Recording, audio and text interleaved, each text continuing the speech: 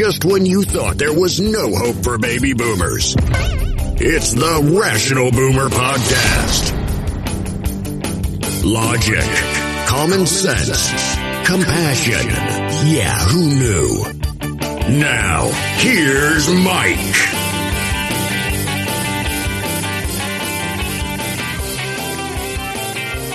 We are back on the Rational Boomer Podcast. Hope you're all having a great day. This edition will include Ed, my compatriot, former colleague in radio, and a like-minded thinker to myself and all of us in the Rational Boomer Podcast audience. So thanks, Ed, for joining us once again. Oh, I'm so glad to be here. This is the highlight of my day now when we get together. Helps me kind of get my own thoughts in line about a number of different things that we've discussed. Hopefully it helps other people too. Well, that's what I tell my wife, you know. She says, you're doing the TikToks, you're doing the podcast, you're getting rich and famous? I go, well, no, but I'm 62 years old and I'm looking at things going on all day. I'm trying to comprehend it, try to compile it, and try to produce it in such a way where other people will understand it. So I'm keeping my mind occupied and working in retirement. So if nothing else, that's serving a purpose. And frankly, if I was sitting on the couch eating potato chips, my mind would go to mush very quickly, much like my body. Same here. But you're absolutely right. And the other thing that retirement brings you, and I hope that everyone is able to retire, although it doesn't look that way for many. Right. When your life is busy, when you're working, especially if you have kids, there's so much that takes up your attention that you don't have time to sit back, reflect, and make connections. There was a great TV program that used to be on where I forget the guy's name, British guy. He would take a concept and he would follow it through history.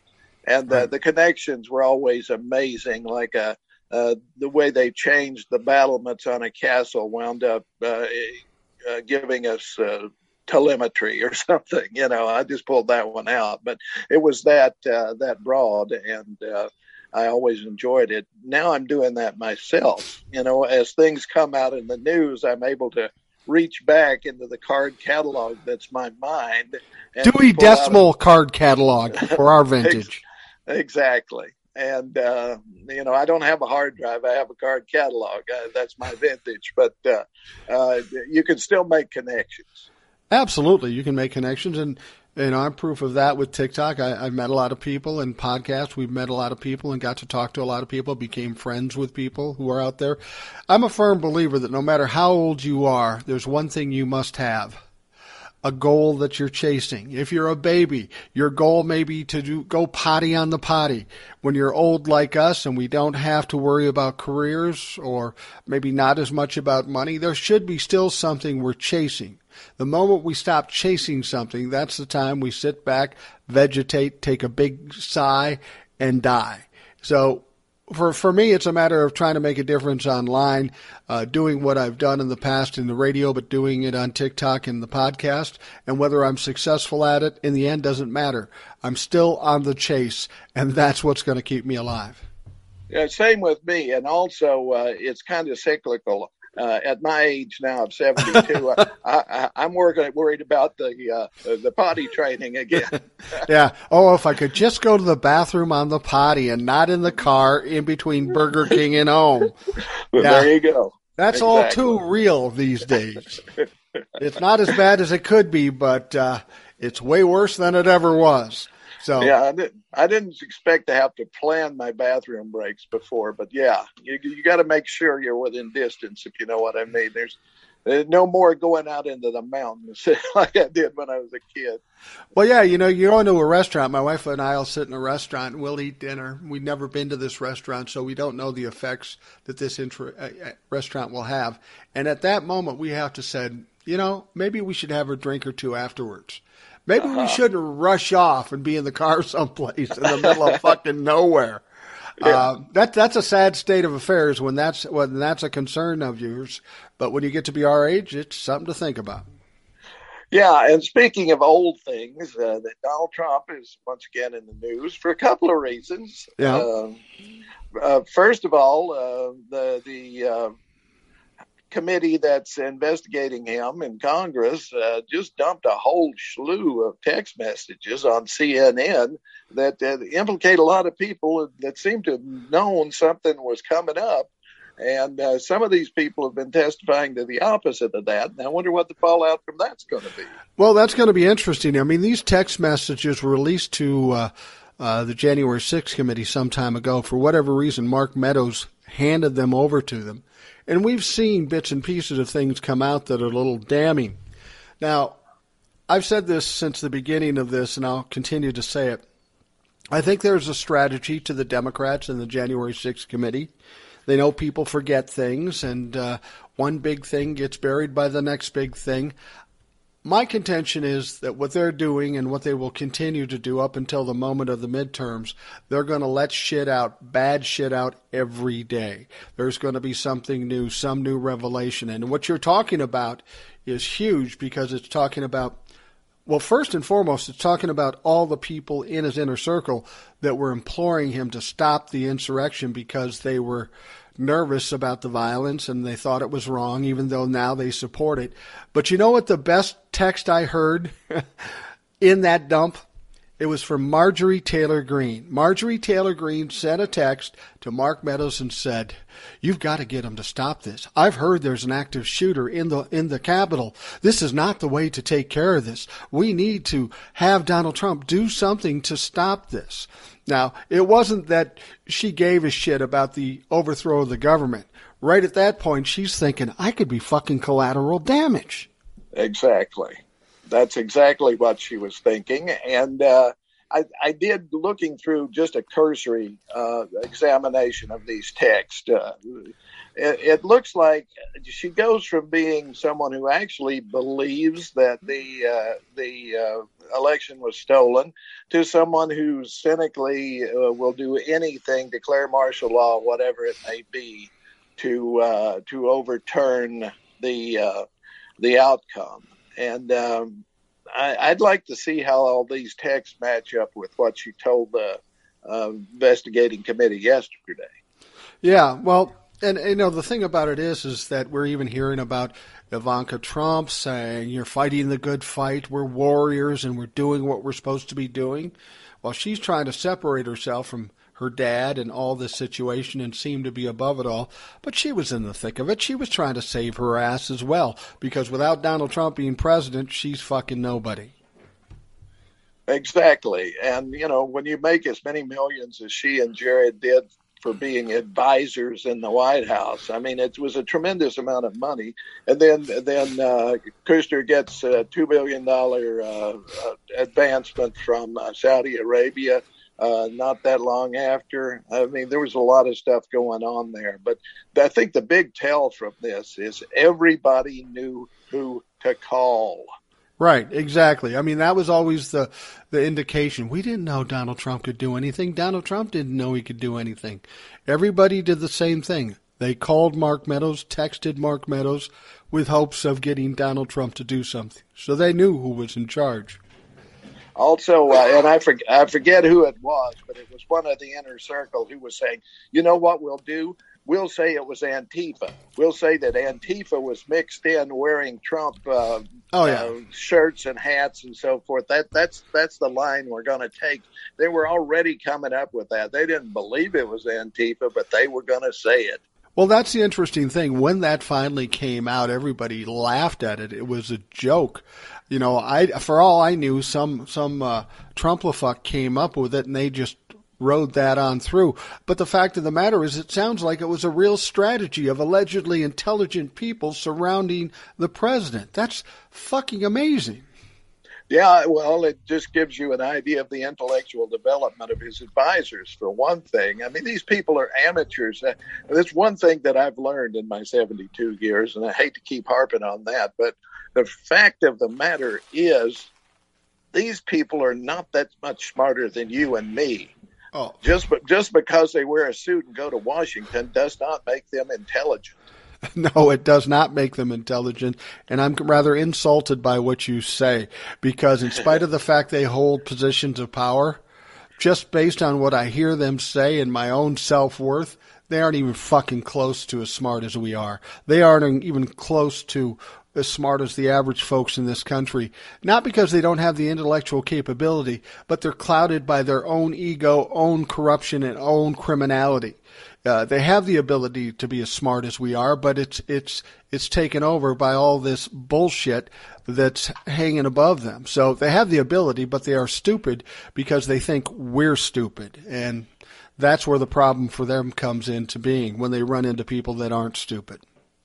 Well, let's see. I'm trying to remember what year it was. I guess it was summer of 72 or 73, whenever I guess it was 73 maybe, the summer that the Watergate hearings were televised. Right. And I don't know, you were pretty young then, so I don't know if you were transfixed sitting in front of the TV watching the hearings all day, but that's what's coming up with the January 6th committee. They're going live here in just a few weeks, and that's going to be fascinating viewing. Well, I was 12 when the Watergate hearings were on, and I was transfixed with it. I was young. I didn't know much about anything, but I watched it mainly because I knew it was going to be historical. I knew at some time in my future it was going to be important to say that you watched and tried to comprehend Watergate. And what happened in Watergate was earth-shattering in this country and throughout the world. But it's only like 1/10 of what's going to happen with what's going to be exposed with Donald Trump. For as bad as Nixon was, and as criminal as he was, at the very least he wasn't trying to overthrow the country. There is nothing bigger, no greater offense than that. Well, I agree. I think on some level that Nixon did want to do good things for the country, but he wanted to be the ones to do it. He didn't trust anybody else, and he wanted the glory for it. And really, to me, looking back, that's where dirty tricks began. Yeah. First off, he sends representatives to Vietnam to talk them out of having peace talks. So that they'll have to have peace talks with him, that he can use that against Johnson. This is established fact that he did that. Reagan used that same playbook. He sent representatives to Iran to make sure they kept the hostages until after he took office. Yeah. And we've seen that just begin to snowball with the Republican Party. It begins with Nixon, but it never stops. And the reason it doesn't is you'll find the same people involved on the periphery sometimes, but they're always there right down the years until Trump. Well, there's a common thread between Richard Nixon and Donald Trump. That happens to be Roger Stone. Roger Stone got his start of dirty tricks with the Nixon administration. Hell, he's got a tattoo of Nixon on his back. And Next thing you know, he's a buddy with Donald Trump because he basically sought Donald Trump out because he thought of two things. He might have the ability to run for president. He might have the ability to win the presidency. And he had the ability to be manipulated by Roger Stone. That was the difference between Nixon and Trump. Stone was too young. He couldn't manipulate Richard Nixon, but he sure the fuck could manipulate Donald Trump. And he did. Well, you see Stone, he keeps showing up. I mean, he shows up down in Miami when the Bush-Gore count is going on. He sends people to break the windows and doors, pretending to be outraged citizens to stop the count. He's a through line, but it's not just him. I mean, there are many people just like him. Some we don't even know their names, but they've been there from Nixon right on through Bush, through Reagan, through Bush, and so forth. Well, and what they're doing now with this dump, again, January 6th has had this for a while. I think what people have to understand, they're constantly saying, well, the DOJ is not doing anything, January 6th not doing anything. There's a lot of things going on we don't know. We know the January 6th committee has interviewed 750 people at least. We know they have this information from the National Archives. We know they have this information from Mark Meadows, but we haven't seen all the information. What they're basically doing is putting on a show. They're creating a presentation. So when those TV hearings start, it's going to be a fucking epic show. And it has one intention: exposing the Republicans for what they are and changing the minds of people. I wonder, too, with the dump today, if they aren't trying to influence the Department of Justice and say, look, this is what we have. You have it, too. Why aren't you doing something? Well, and somebody also pointed out, Kevin McCarthy tells the American public that he never wanted to use the 25th Amendment or to ask Donald Trump to resign. He was indignant about it when it came out in the book. And then, of course, the recording comes out, and it proves that he's a liar and a fucking traitor. We also find out that Mitch McConnell knew some things about the insurrection prior to the insurrection, for which he did nothing. So this exposes him, and some people are saying that right there is pure and clear evidence, and that should be something the DOJ should be jumping on. I mean, it's not hard to investigate that if you got all the facts laid out in front of you. He did what he did. And I think Kevin McCarthy's in for some trouble. He's failed too many times. He's not only not going to be the next Speaker of the House if the Republicans even get close to getting the majority, he may not hold on to his leadership position. They're getting tired of him. He's an embarrassment. Yeah, I think you're absolutely right. And a lot is going to depend on what happens in the midterms. And personally, I hope that there's a blue wave that just makes CNN look like idiots for predicting that the Republicans will take back the House. That's my hope. But the other thing, it really depends on which Republicans win. If the crazies that Donald Trump is endorsing win, that will show that he still has influence, and they certainly are going to go after McCarthy for sure. If the quote mainstream Republicans manage to hold off this charge from the crazies, all I'll say is Mike Pence is traveling around Iowa right now. I wonder what he has in mind. Oh, absolutely. I mean, these people come out and they hear this about Kevin McCarthy.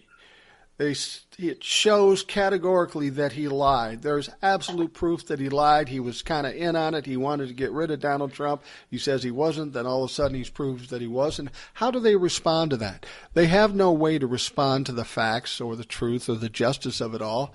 They just say, yeah, that's not a big deal. Really, Kev? You lied to the American public. You were trying to undermine your president. That's not a big deal? I beg to differ. I'm thinking there's a lot of people that think it's a big fucking deal. Yeah, I do too. I have to hope that that's the case. And I have to hope that there's at least 10 million more of them than of the crazies who believe that the election was stolen. Because I know that in the Republican Party, there's still a high percentage of what you would suspect would be normal people who still think that the election was stolen somewhere, or at least that there was massive fraud. Well, and I think that's the goal of the January 6th committee. I mean, I think the stranglehold that Donald Trump has on the Republican Party is slipping considerably. You can see that in his rallies. Fewer and fewer people are coming. But when Donald Trump ran in 2020, people will always say, why did 71 or 74 million people vote for him? And the fact of the matter is there's a lot of people who are Republicans only because Dad was Republican, Grandpa was Republican, and Great-Grandpa was Republican. They won't vote Democrat, so they vote Republican no matter who the fuck it is. But as the January 6th comes out with all this information, all these people watch Fox News or OAN, so they don't hear about the other issues that are going on in this country. Well, these stories will be so big they won't be able to avoid them. And when these stories hit them, the base will still do what they fucking do, but that's 32%. The rest of these people will do one of two things. They will either vote Democrat or they won't vote at all. And either one works for me. Yeah, me too. You know, stay home. I'm fine with that, Republicans, if you want to. If you think the election was stolen, why bother voting? Yeah. Yeah, if it's all corrupt, don't vote. I don't know. People give the Democrats a hard time about being weak and wimping out, and I see that. I don't disagree with that in many situations. But maybe it's my hopes and dreams working here. But with this January 6th commission, I really see kind of a strategy. It's a what do they call that? Passive aggressive? Yeah. Kind of passive aggressive in that they're not jumping and attacking them, but every day they're letting loose this bad information. And I think what people have to understand, people will say to me, well, Donald Trump will never go to jail. You know, the fact is he may not go to jail. It's weird logistics and unprecedented to send a president to jail. You got to wonder, do you send him to jail with the Secret Service? Or do you farm it out to the Aryan race and have them protect Donald Trump in prison? I don't know what the fuck you do. I don't think you're going to send him to prison. But if you remember back in the Watergate days, a lot of people around the president did go to jail. So you're going to see the Meadows and the Don Juniors and people like that risking going to jail. Exactly. And that's a tell, really, when you think about it, that if you look back at every administration, you see the Democratic administrations, here and there you'll see a bad actor go to jail or get major fines or something, maybe 2, or I think Obama had 0 in 8 years. Right. Carter had 1, a guy who took a watch, if I remember right. You know, Nixon had, however many it was, of over 100, I think. Yeah. And Reagan had that many with Iran-Contra. And Bush had a bunch, and they all pardoned a bunch that were convicted or were on their way to jail, that were simply pardoned. Every Republican administration is a corrupt administration, and there's no way to argue with those figures. No, there isn't. Republicans are a shady bunch of motherfuckers, and they have been since I've been alive. Wasn't Eisenhower a Republican? Yeah, he was the last decent one. Yeah, and I always thought, I was born, he was president, and Kennedy became president, so I didn't know much about Eisenhower. But all that I've read about him, he seemed to be a decent person. I mean, that said, we know the Republican Party and the Democratic Party have kind of switched sides in the time in between then and now. So To suggest we're Republicans and we're good because of this doesn't really make any sense, because the Republicans of today don't really resemble the Republicans of Reagan even. Well, Reagan, Truman was president when I was born, but only for a year or so. I was born in 1949. So, right.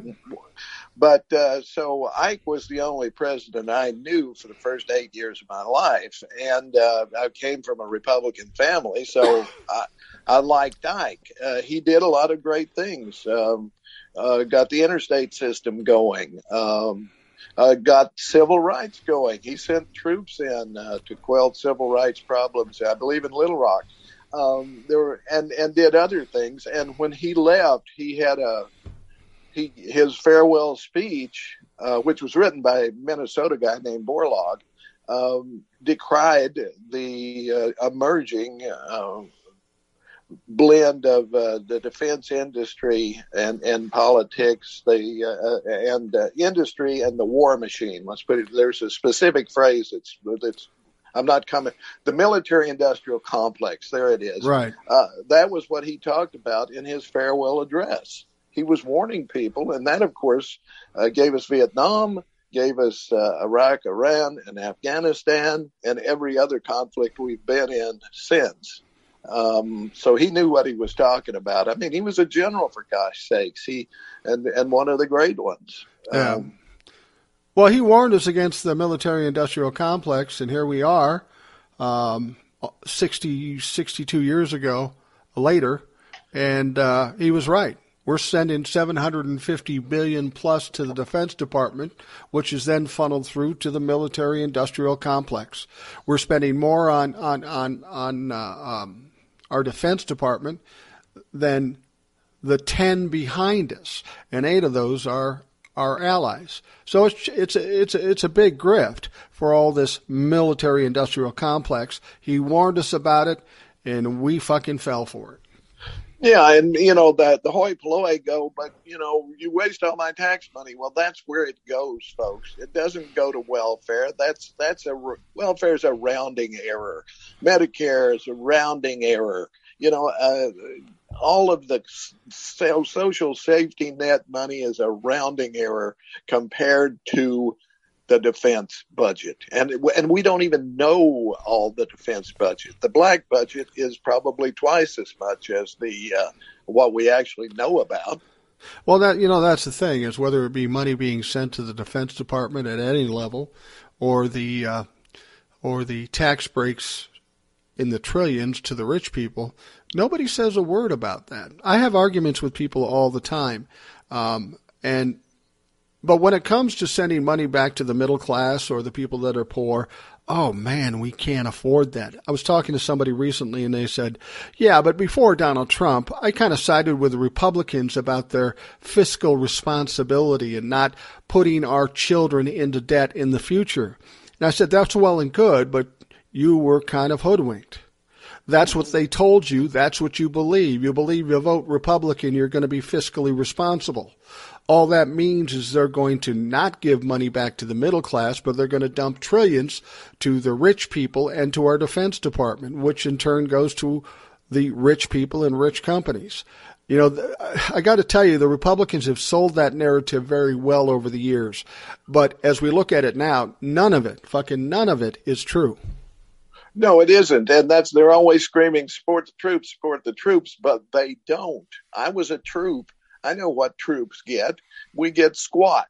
But the rich people sitting on Wall Street are raking in the money because they have stock in all these defense plants, and that's where it goes. And they'll come up with a project that they know they will never use, and it may not ever work, and they'll farm it out to 12 different states, so all those senators will rev up support for it. It'll sail through, and as I say, the money will go to the people that don't need it and will be taken from the people who do. It's abhorrent, really, when you think about it. That's the word I was looking for, yes. Well, go ahead. It has a familiar ring to it, doesn't it? It has a familiar ring to me based on what's going on in our public education. Yep. We're paying tons and tons and tons of dollars. If you look at our local taxes here in Minnesota, half of it goes to education. You would think they'd be swimming in money, but they're constantly asking for more money. But having worked in a school district like you and I, or having a wife who's a teacher in the school district and sees what's happened with the kids in the school district, somehow that money doesn't filter down, not unlike trickle-down economics. There's some kind of clog between the upper level and where the actual work is being done. So it seems to be a strategy that they use both in government in general, in education, all kinds of things. It's just a way to grift the people, the middle-class people, and then they tell you, oh, don't worry about this. This is good for you. And some fucking people believe it. Well, that's it. I mean, you're either gullible or you're not. And there's a certain comfort in gullibility, I think, in believing that there's someone looking out for you, but they obviously are not. Another thing that is also extremely easy to see, if you just sit down, take a day or two, and look back over the financial state of the country. Every Republican administration, we see it. They come in, the deficit goes through the roof. They trash the economy. We either have a recession or something happens. They're voted out. The Democrats come in, fix it, lower the deficit, and the Republicans are screaming the whole time about the deficit that they ran up while the Democrats are in. We don't have the money to do these programs you want to do. We're not going to vote for that. We're not going to do that because we got to get the deficit down. Well, the Democrats get the deficit down, and then Republicans get back in, right back up it goes. That's a pattern that repeats itself throughout my lifetime. So I noticed it. Well, that's the thing is they keep selling that they're fiscally responsible, how they want to bring the debt down, how that debt is horrible for this country. They did it just before Donald Trump, and then they added $9 trillion to the fucking debt. I think I was telling somebody this the other day. Do you know the only president that fixed the debt or the deficit? You know the only president that did that? Fucking Bill Clinton. I don't even know how he did it, but he did it. It wasn't a Republican. He raised taxes on rich people. That's how he did it. Well, that should be a red flag to us. If that worked, why don't we do it again? And I think that's what Biden's trying to do. He can fix the deficit too by way of taxing people who aren't paying fucking taxes right now. Well, you got to get Joe Manchin to vote for it, and he's a friggin' millionaire. Well, yeah, but what we've got to do is in the midterms, we've got to make Joe Manchin irrelevant. We've got to get more Democrats in the Senate because Joe Manchin isn't going to change. He isn't going to get voted out. He's only a little better than if a Republican took his spot. And frankly, if Joe Manchin wasn't in that spot, it would be some crazy Republican. So we're only a little better off than we could be at this point. We can't cut it so closely. We've got to bury Manchin and make him irrelevant. Well, that's when somebody says to me, I'm socially liberal, but I'm fiscally conservative. Yeah, and I say that then the liberal part doesn't matter if you can't pay for it. Right. Exactly. Tell you what, Ed, I'm going to take a quick break, and we'll be right back. We are back, and Ed, I wanted to bring up something that just came out today. Donald Trump is held in contempt for not supplying documents to Letitia James, the New York Attorney General. Now, she sent out a subpoena for his documents. He sent some of the documents in, but he refrained from sending other documents in, mostly dealing with his personal things, and he's refused to do it. So Letitia James got angry and filed a motion to hold Donald Trump in contempt of court. And as luck would have it, the judge said, yeah, we're going to do it. Now, they could put him in jail until he submits these documents. They didn't do that for obvious reasons. But they are going to charge him with $10,000 a day fine up until the time he submits those documents, if he ever submits those documents. Your thoughts about that? Well, $10,000 a day to Donald Trump's chump change, right? Yeah. But I also know that he's such a skinflint because he cheats everybody. I don't care if it's a guy who supplies pianos to his hotels. He bankrupted a guy because he never paid him, who supplied him with pianos and that sort of thing. If they were charging him $1 a day, it would gall him to know that somebody was taking money from him. So it will definitely, it's like a burr under the saddle, I believe. Now, I just popped into my head, what happens if she did decide to put him in jail? Would the Secret Service have to fight the police that she sent to arrest him? Yeah, I don't know. That's the whole logistics thing about it. I don't know what they would do with that. But you're right. This fine and this ruling doesn't really matter in the sense of the money aspect of it. Donald Trump is a narcissist. And the worst thing you can do to any narcissist is to point out and or prove that they lost, they were wrong, that they are losers. Calling Donald Trump a loser to him is worse than being calling a pedophile. Yeah. So I see this as kind of just chipping away at the wall. I call him Donald Trump is kind of the Jenga of politics because things keep getting knocked away.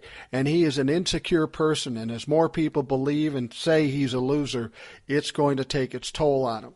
This is a minor thing. Somebody said to me, well, yeah, he's never going to jail for this. Come on, fucking listen. This is a civil case. No one's going to jail. It's just a burr under the saddle. Yes, you're right. But it's something that Donald Trump takes personally, and it fucks with him, and it causes him to do other stuff that is stupid. So I'm all for it. I'll be interested to see if he ever gives in. I don't think he will. And people will say, well, he'll never pay the money. Well, if the government really wants the money, they'll get it. They'll take it out of your property. They'll take it out of your taxes. They'll take it someplace, but they'll get the fucking money. Oh yeah, there's no question of that. And like I say, it'll be a burr under his saddle for a good long time. And who knows? Maybe he will cough up. I doubt it. He's very good about chewing up documents. We know that, and flushing them down the toilet. So who knows if they still exist? I would imagine most of this is electronic stuff, though, so it's not something he can chew on. Something that just popped into my head, though, that I think we should mention here, and that, I was joking about the Secret Service having to fight off the police, but it looks like there was collusion between Trump's Secret Service agents and Pence's Secret Service agents to get Pence out of the picture on January 6th. Well, yeah, that's interesting. I talked about it in a previous podcast and on TikToks, but go ahead. It looks like that they wanted Pence out of the way. And one testimony we have was the day before, Chuck Grassley, who would fill in if Pence had gotten sick or something. Chuck Grassley, as the senior member, would have taken over, and he was prepared to do so and was expecting to, which means somebody told him, you're going to have to do this because we're taking Pence out of the way. And they sent a car for Pence to get him away from the Capitol. And he said very definitively, I'm not getting in that car, which makes me think he was afraid to get in that car. Absolutely. And, I talked about it in a previous podcast. Jamie Raskin called this chilling. And when you think about it laid out as it was, it is chilling. You have these people attacking the Capitol, admittedly wanting to kill Mike Pence, wanting to hang Mike Pence. They had a fucking gallows with them, and they wanted to kill Mike Pence. So his security team, his Secret Service, took him downstairs to the garage and were telling him to get in a car to get away to safety. And Mike Pence, for whatever reason, said, "No, I'm not getting in that motherfucking car." and as you say, I went to the more frightening part of it. I mean, I don't know if Mike Pence thought if he got in the car he'd get hurt, he'd get killed, or he'd get taken away and delayed from doing his job. I don't know which one it is. And people have come to me and said, well, Mike, that's great, but that's all speculation. I go, my speculation doesn't matter. The Vice President of the United States, who's on the inner circle with the president, was worried about it. That is in fucking fact chilling. Absolutely, because we know that Pence and Trump had a conversation the night before, or maybe even that morning, where Pence basically told him flat out, I'm not going to do it. I don't have the power. I checked with everybody I could think of, including Dan Quayle, who told me I don't have the power. I'm not going to do it. And Trump was furious. You could imagine, because everything hinged on Pence doing that. Right. If Pence had gone ahead and said, I'm rejecting these delegates, these ballots, whatever, then there would have been a long, drawn-out process where who knows what would have happened. Well, the thing is, go ahead. Well, the thing is, constitutionally, he didn't have the power to do that anyway. It Right, would have just caused chaos. Yes, and the chaos was what they were hoping for, I think. And there may have been martial law in that case. Who knows what they would have done? It might have wound up with Trump staying in power, at least for a while. The other tell from this is they were going to take Pence away to a, quote, safe location. Nobody ever suggested taking Trump to a safe location. Right, exactly. Every other, there was a Black Lives Matter protest near the White House, and they made him go downstairs into the safe room, and he was very pissed about it. But they did that then. This case, where people are raging into the Capitol and trying to overthrow the government, and they leave him sitting there in the Oval Office or the residence, wherever he was that day, watching TV, and nobody suggests that he maybe should go to a place of safety. Well, I remember early on there was the video of him and Ivanka and Donald Jr. and some of these other Mark Meadows all fucking partying under a tent outside someplace until they were made to go back inside. These people weren't afraid at all because the people at the Capitol were doing Donald Trump's bidding. He didn't tell them to stop because he wanted them to be successful. That's clear. That's clear. I mean, the point of all he did was to get these people to do his bidding and try to create enough chaos or damage or somehow give him time or get him back in office. He didn't give a fuck how it's done, and he's not smart enough to understand why it wouldn't work. Well, and once again, everybody in this information dump today, all these text messages, they all went to who? Donald Trump, because they knew he was the man who instigated it, and he was the only one who could stop it. Yeah, and when we're talking about those text dumps, we had people right next to him, Mick Mulvaney, Rance Priebus, Yep. Marjorie Taylor Greene, all these people hitting up Mark Meadows to try to get him to stop. Even these people that were part and parcel to making this fucking thing happen, they were getting nervous and wanting him to stop, but he refused. He did zero. He never contacted the Secretary of the State, who has the power over the National Guard. In the midst of the worst part of it, Donald Trump didn't see it through to talk to the National Guard. In fact, if he did anything, he held them back. Exactly. And we have some evidence, I believe. I've heard from other things the committee has. I have heard other things that even the day before, people were telling the National Guard, now we're not going to need you. We got this covered, you know. Well, there was even a list that was published, and it was a document came from the White House, and it stipulated all the things that the National Guard could and couldn't do, and they hampered some things they'd normally do by saying you can't use this, you can't do that, you can't say this. So they were kind of trying to handicap the National Guard even before the event. Yeah, as I recall, the only National Guard who ever showed up came from Virginia, and they were brought in by Nancy Pelosi calling. Right. And you got the governor of Maryland, who I think is a Republican, who was trying to call Donald Trump or Mark Meadows or somebody to get something done, but Donald Trump just flat out refused. There's no gray area. That's exactly what he did. What we have here, and the pieces are falling into place, the puzzle is emerging, we're beginning to see the picture. You know, there's a few raggedy edges around yet, but we'll fill those in. This was a coup. It was planned. Donald Trump was in the middle of it. He should suffer the consequences. I have to be honest, and I was wrong. When I saw what happened on January 6th with those Trump-la-fucks attacking the Capitol and Donald Trump saying the things he did, I didn't give Donald Trump enough credit for intelligence or planning ability, and maybe he still doesn't deserve it. Maybe it was the people around him.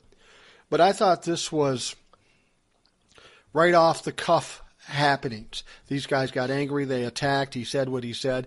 I never in my mind imagined that this was a very seriously and particularly planned out strategy. But now what we see, they're coming at all different angles. They're coming with the attack on the Capitol. They're coming with the fake electors. They're coming with trying to talk to secretaries of state and having the president coerce them to change this. They're coming with the audits and the recounts and all this stuff. This was a pretty vast conspiracy and a pretty vast strategy to, as you say, commit a coup on the United States of America. Well, we have a communication, and I forget if it's a text or a phone call from Donald Trump Jr. the day before saying there's 5 or 6 avenues and we have them all covered. Right. Actually, right. I actually think he said that back before the election, right before the election. It was like, don't sweat this. We're not going anywhere because we've got these avenues all covered back then. I got to say, though, if Donald Trump is your point man on any any action, you're fucking in trouble. Because this is dumb. You really can't call it an intelligence operation at that point. No. But you think about it. Way back during the primaries, Ted Cruz wins Iowa. Yeah. Donald Trump says the vote was rigged. And his wife's ugly. Yeah. They threw that in as some. She's really not that ugly. She's not as ugly as Ted. Well, no, and the picture, they put up a picture of her and of Melania, makeup to the max and everything, and they got her getting off a plane or something with her hair flying and something in her eye and God knows what. The worst picture they could possibly find of the lady. She's not bad looking, but she's obviously insane to be married to Ted Cruz. Absolutely.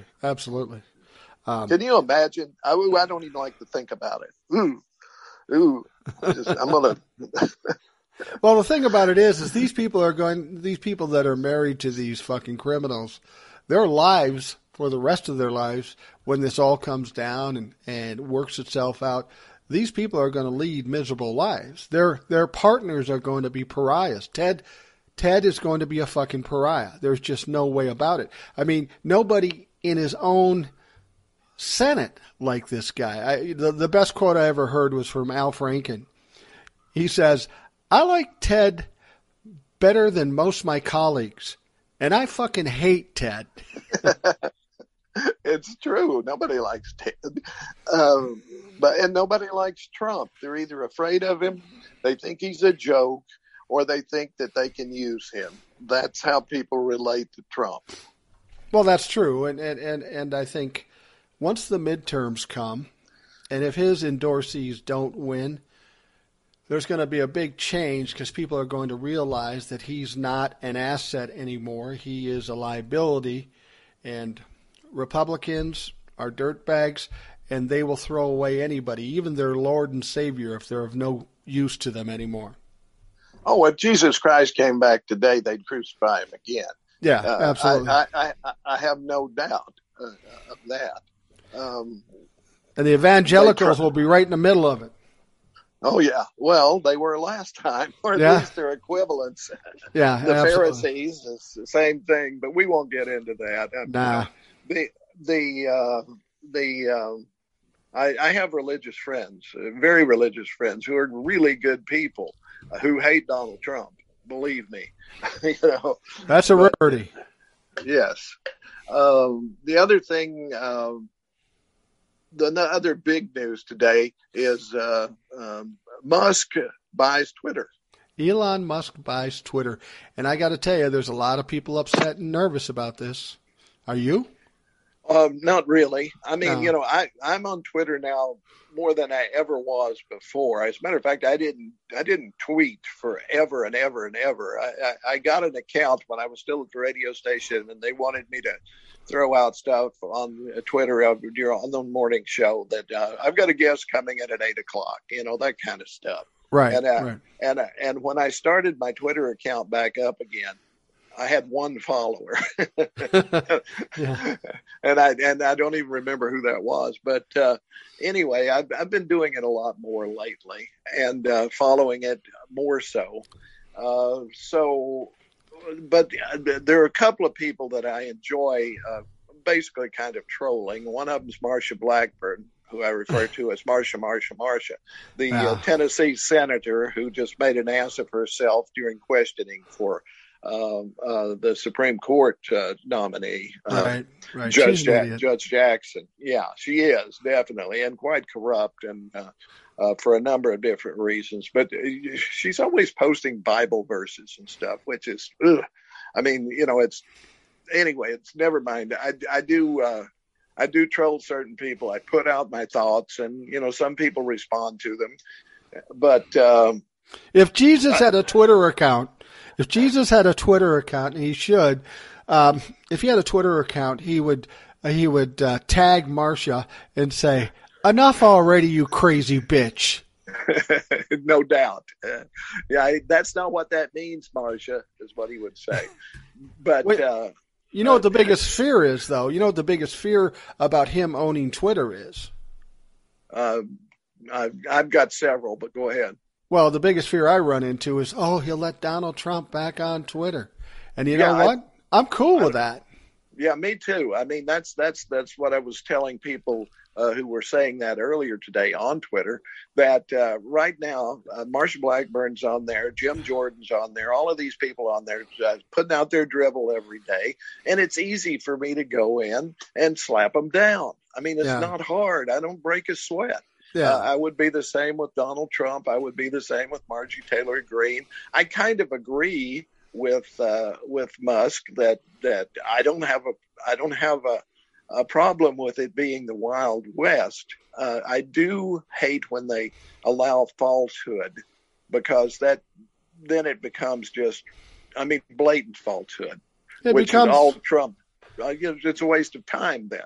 It becomes a propaganda that's damaging to the country, and that should be the line. Exactly. Now, what I figure will happen, I'm almost certain, and you can write this down and come back in a year and tell me if I'm wrong or not. He's going to try to turn it into a profit engine. He's going to make it subscription based. Well, that'll be fine because it won't work. People will drop off. Why would they join a subscription? Why are they going to pay for something that they've gotten for years for free? That won't work. It won't work. No, it never does. You cannot go back and monetize something that you've given people for free. They'll find an alternative. I mean, we'll go take over Parler or something, or somebody might as well take over Truth Social, Donald Trump's new powerful app, because it isn't doing jack shit. It's losing money by the buckets, and it's a joke. Well, that's the thing that surely he must realize. I mean, the guy has to have some intelligence. I mean, a lot of it bugs me when people say, well, these people deserve their money because they earned it. And I always say bullshit. Bill Gates, Bezos, Musk, they started out with money. I mean, Musk's dad owned an emerald mine, for God's sake. And Gates's mother was on the board of IBM, and Bezos, I forget exactly what it is, but his family had money too, So they go in with money and they buy people and they buy ideas. Like Bill Gates bought DOS; he didn't invent it, right. That sort of thing. So if you have money, you can do a lot of things that the brilliant people working in their garage, they don't have the money. What you do is go in and steal their stuff. And that's basically what Musk does. I hope that he doesn't ruin it, because I enjoy it to a certain degree. And I kind of like it in that it limits me. I have to be precise in what I say. And I can't just ramble on. I've got only a certain amount of characters. And I know one of the first things he said was, would you like an edit button? And everybody went crazy. Yes, yes, yes. Well, it turns out the reason they don't have an edit button, it's like a barn door for scammers. Right. And that's why they've never been able to come up with a way to make it safe. So in other words, he's going to make it really unsafe if he puts an edit button on there, but it seems like it's something he wants to do to make it popular. I mean, I've deleted tweets because of grammar thing that I messed up on, or a misspelling or something. It just drives me crazy. Right. I've gradually gotten to the point now I go, fuck it. Everybody knows that it's a typo, Well, yeah. The thing about it is, what I hear from most people about Donald Trump getting back on, they're afraid he's going to get his platform back, whip it all up again, and be like it was prior to 2020. And I disagree. The fact of the matter is, every time Donald Trump speaks, whether it be at a rally or his press release or whatever the fuck he's doing, he looks stupid, he embarrasses himself, he embarrasses the Republican Party, and he shows how he's complicit with various crimes. He exposes himself every time. Things are easing away from him. They're chipping at him slowly with all this information coming out. The easiest way to escalate that is let that fucker talk. He's his worst enemy. If anybody's going to take down Donald Trump, nobody but Donald Trump can do it better. So I don't think they should have taken that Twitter thing away from him at all. They should have held him accountable for lies and propaganda that would be damaging to the country, but let that fucker talk. He'll fucking crucify himself. The sooner he gets back on Twitter, as far as I'm concerned, the better. I kind of feel the same way. Somebody I saw the other day was talking about his rallies. Don't people get tired of hearing the same crap over and over again, delivered in that sing-songy way he does it? And somebody says, I look at these people and it looks like it's the same people who just travel from one rally to another, like they're like Trump heads, like they used to be. I follow the dead. You remember? I think it's the same way with Trump. He is a small, loyal group that goes to these places now out in the cow pastures because he didn't pay for the venues the first time around, so nobody will let him have them. But I think it's like Trump's going to wind up being like a one-hit wonder from the '60s, playing a downtown Vegas lounge now on a Wednesday night. That's what Trump is going to be. Oh, yeah. He's going to be a joke. He's going to be, for years and years we joked about Nixon after he resigned. Oh, Nixon this and Nixon this. Donald Trump will be a joke in history for the next 100 years. People will be fucking unbelievably mercifulous on this fuck because he'll be so easy to pick on.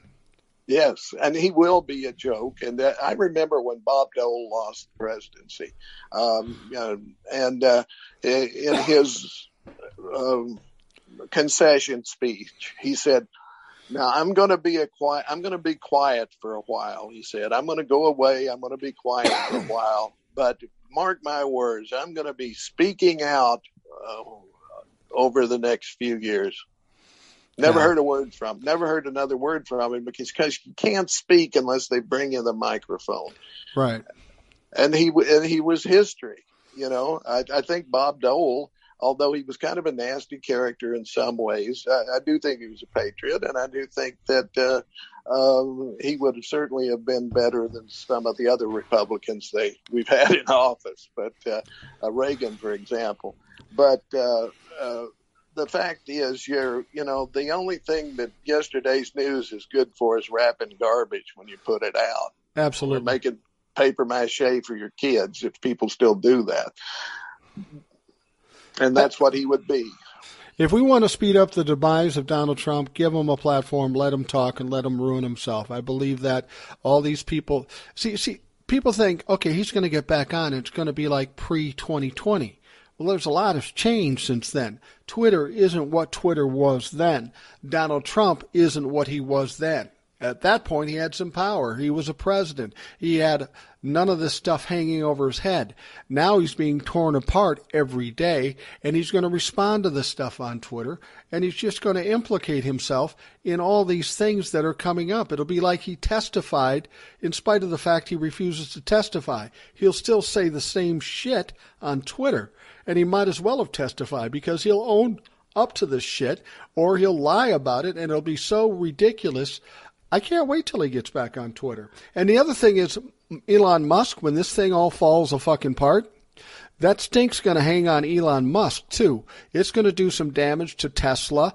I mean, there are other electric car companies coming out, and I've heard people say that some of them are better than Tesla. So Elon Musk should be careful what he does because he's hanging precariously. Well, I think where Musk messes up, where Henry Ford, for example, who was also a major asshole, but he realized that if I make cars that the people who make them can afford, I'm going to make a shitload of money. Yeah. Elon Musk makes cars for really rich people.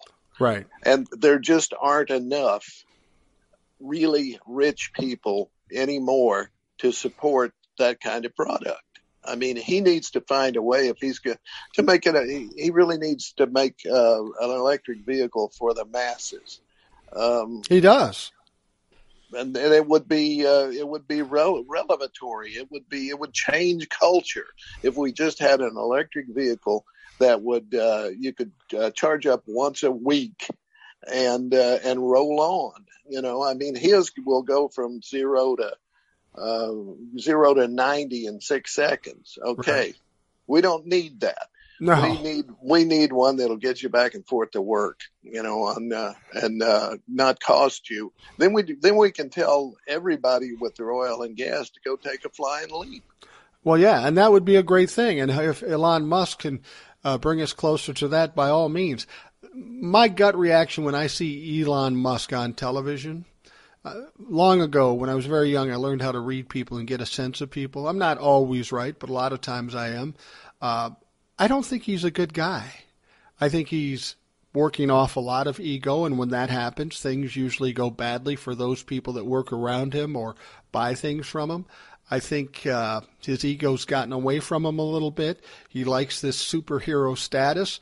But when people get that superhero status, typically they crash horribly in the end. Yeah, I think so. He's creepy. Jeff Bezos is creepy.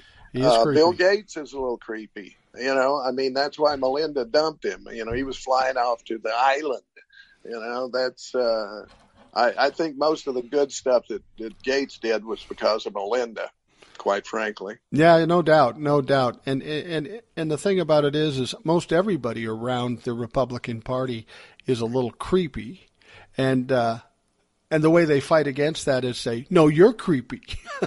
No, you're creepy. I'm not creepy. You're creepy."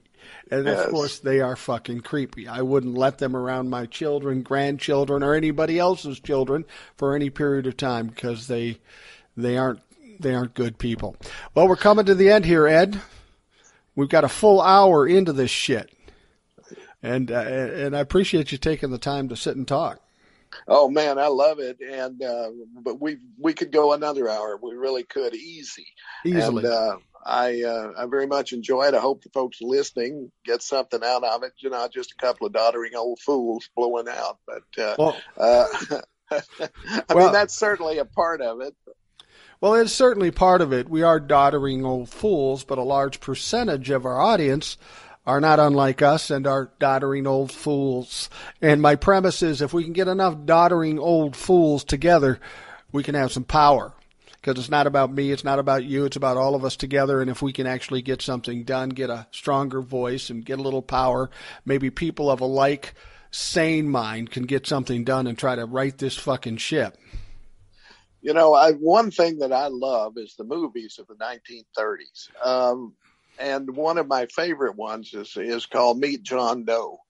And he has a speech that he's delivering to the masses, we'll say, where he talks about the little punks. The little punks. We're little punks, you know, but if you get enough little punks together, you can change the world. Maybe next time when we talk, I'll dig that out. I have the speech here somewhere. And it's a bit populist, and I'm a little scary at populism, but I have to go along with it that we have power. We do. We just need to join together and exercise it. You do. You got to speak up, speak out, push back, have other people on your side. Think of us as kind of like the elderly version of the Children of the Corn. Nobody's going to fuck with us here. That's it. Watch out. We're coming to a town near you. All right. We're going to wrap this thing up, see? I love the 30s movies, too. Yeah.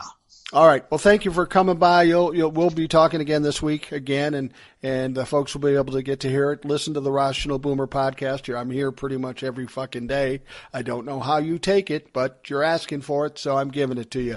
Have a great day, and we'll talk to you again tomorrow. Thanks for listening to the Rational Boomer podcast. Don't forget to subscribe so you don't miss an episode. We'll see you next time.